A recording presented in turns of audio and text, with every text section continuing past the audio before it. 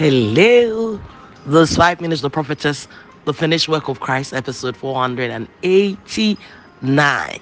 489. Very soon we'll be at 500.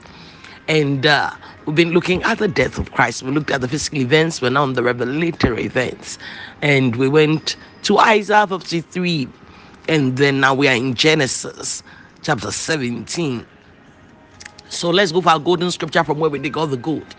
First Corinthians 15 from verse 1. It says, Moreover, brethren, I declare unto you the gospel which I preached unto you, which also you received, and wherein ye stand, by which also you are saved. If you keep in memory what I preached unto you, unless you believed in vain. The way Paul here to say you've not believed in vain because you believe in the resurrection from the dead. Then he says, So I delivered unto you first of all that which I also received, how that Christ died for our sins, according to the scriptures. So we've been looking at that word, that phrase, according to the scriptures.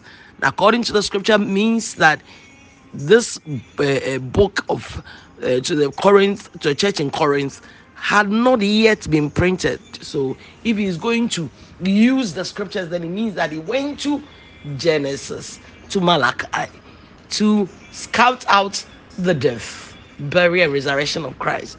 Looking at Abraham's life, see, is there anything about the death, burial, and resurrection of Christ there? And we're now in Genesis 17. So Abraham was 99 years old. God had come to him and said, Listen, my covenant is still with you, and you are going to there's going to be a token of my covenant with you in your body. So you cut off the foreskin of every male, especially when they are 8 days old. When they are born and 8 days old. Okay. So now God is speaking to Abraham. He said, Listen, my covenant will I establish with you. Then he goes to Sarah and said, and God said, Sarah, thy wife shall bear thee a son indeed, and thou shalt call his name Isaac. Now there is a name to the baby. God had said, I'll give you a baby, I'll give you a baby, I'll give you a baby. And now there is a name to the baby. The baby is called Isaac. So it's getting closer and closer. The name of the baby is out of the bag. So right now, the baby is called Isaac and not Ishmael.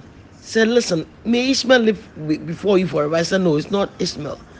His name will be called Isaac, and I will establish my covenant with him for an everlasting covenant, and with his seed after him. And as for Ishmael, I have heard thee. Behold, I blessed him, and will make him fruitful, and will multiply him exceedingly. 12 princes shall he begat, and I'll make him a great nation.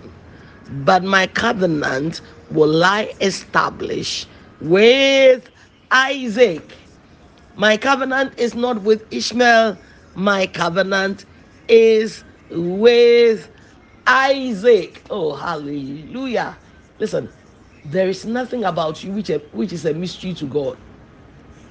And sometimes it's because I don't know what it is, but people forget that God is a talking God. God is a living God. God knows everything about everything, can tell you what will happen to your life. And therefore you can even begin to call him and ask him, Lord, what should I expect in this year? What 2023 is coming? What should I expect in 2023?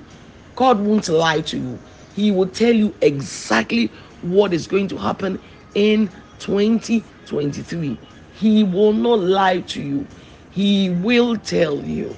He will tell you what is going to happen in your life in 2023. So let's ask God.